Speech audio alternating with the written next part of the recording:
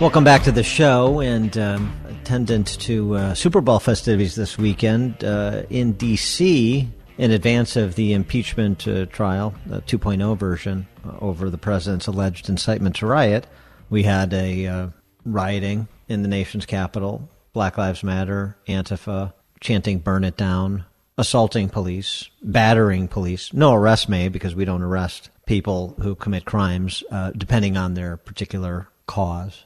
But it left me thinking about Black Lives Matter Week in most of our government schools throughout the country last week, and this running discussion of equality versus equity. Are people getting their minds around this evolution, if you will, in the rhetoric of the left, of the Marxist, from equality to equity? What's the difference? Why is it important? To help us with that, we're pleased to be joined again by Peter Wood, president of the National Association of Scholars, who's written a piece for The Spectator on the very subject. What exactly does equity mean? Peter, thanks for being with us. Appreciate it. Thanks for having me. So let me define it in a way that is most favorable to the moving party, and you tell me if that's fair or unfair. Equity and the evolution from equality. Equality means equal before the law, but it didn't give people who were historically discriminated against, even enslaved, a stake in America. Equity, think of equity in your home or equity in a business. It's a financial stake in America. So what we need to do to remedy the ills of the past is to move beyond equality and into equity, where we're conferring disadvantaged people a stake in America. And what's wrong with that?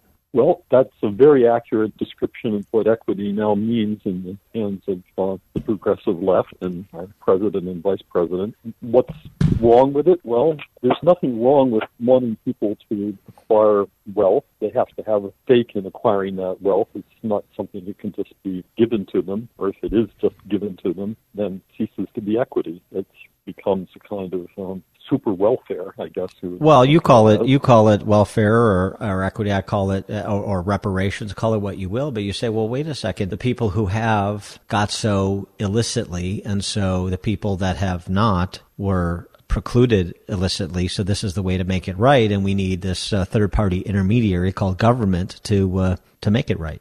Well, it's a theory, and of course, the people who did not acquire wealth because they were enslaved or imprisoned or in other ways disadvantaged in generations past, there really isn't much you can do about that. They have had their lives, they're come and gone.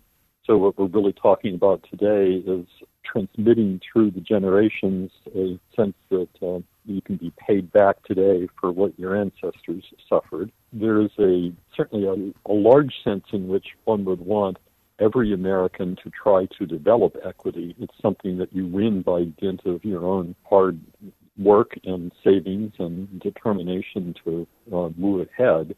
To think that government can create equity out of thin air, I think, is just mistaken. Of course, government can transfer dollars out of thin air, apparently, but that's not the same thing as having a deep investment in something that you've built through your own hard work. Do you think that the combination of the 1619 Project plus decisions by courts or the Department of Justice not to pursue really overtly racist admissions policies, or not to adjudicate in favor of the plaintiffs with respect to the courts, and the Biden Department of Justice dropping the case against Yale with respect to their admissions policies?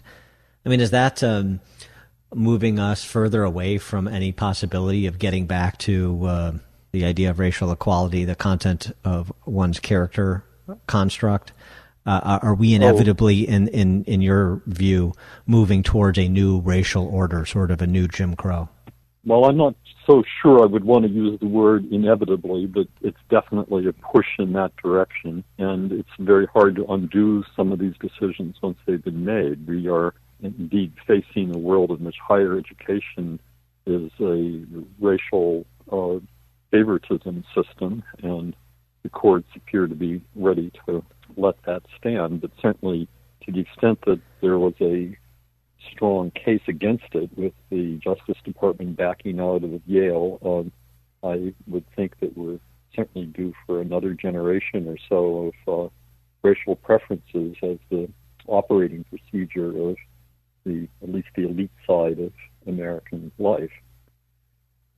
And so if that's the case, if we're not where Sandra Day O'Connor thought we might be when she opined in the University of Michigan case around the turn of the century, if we're actually going in quite the opposite direction she anticipated, as things get more equal, race and other identifying characteristics become more pronounced, more of a basis for conference of benefits or assignment of responsibilities, not less, then where does that ultimately end? Do you suspect for higher education and for every other institution that is set up to do just that, confer or impose based on race or gender orientation or whatever? Anything other than merit? We end up with a system of privileged identity groups, privilege meaning pretty much the opposite of how it's used by the activists these days, but there is a privilege to be had out of claiming victimhood, and that undermines any notion of there being objective and fair standards that apply to everyone alike. Sandra Day O'Connor was grievously mistaken in her Grutter decision in 2003.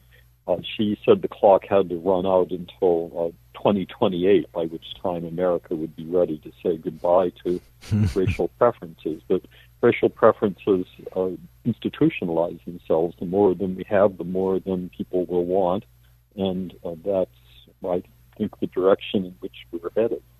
There's sort of a running conversation about whether to sort of withdraw to for people to withdraw to their enclaves or pitch the battle on the other side's turf. And so when it comes to higher ed, that would mean, do I, as a conservative, do I limit my choices in higher education to, University of Dallas and Grove City College and Hillsdale, or do I go to the Ivy Leagues if I can get in? Do I go to some of a state school? Do I go to some very, very left, small, private liberal arts college and fight the battle there? What should I do? I think you're faced with some very hard choices in those matters. I also think that we are likely to see the rise of more alternate institutions, other Hillsdales and Grove Cities and University of Dallases, where people can go expecting that they will be treated regardless of what their racial background is, fairly. That's a movement that's afoot, and one that I think will gather steam as we see these legacy universities, despite in many cases having big endowments, or we will see them begin to fade. They can't live off their cultural capital forever. They can debase themselves only so much before their reputations begin to slide. Right now, I would say if somebody gets into Harvard, Yale, or Princeton, no matter what, they should go. But that's not going to last for much longer. He is Peter Wood, President of the National Association of Scholars. Peter, thanks for joining us. Appreciate it. You're welcome. I come from a land of love. Peter Slow and mention love. Can you hear the love? Exposing political fakers, fixers, and takers. He's Dan Proft, and this is The Dan Proft Show.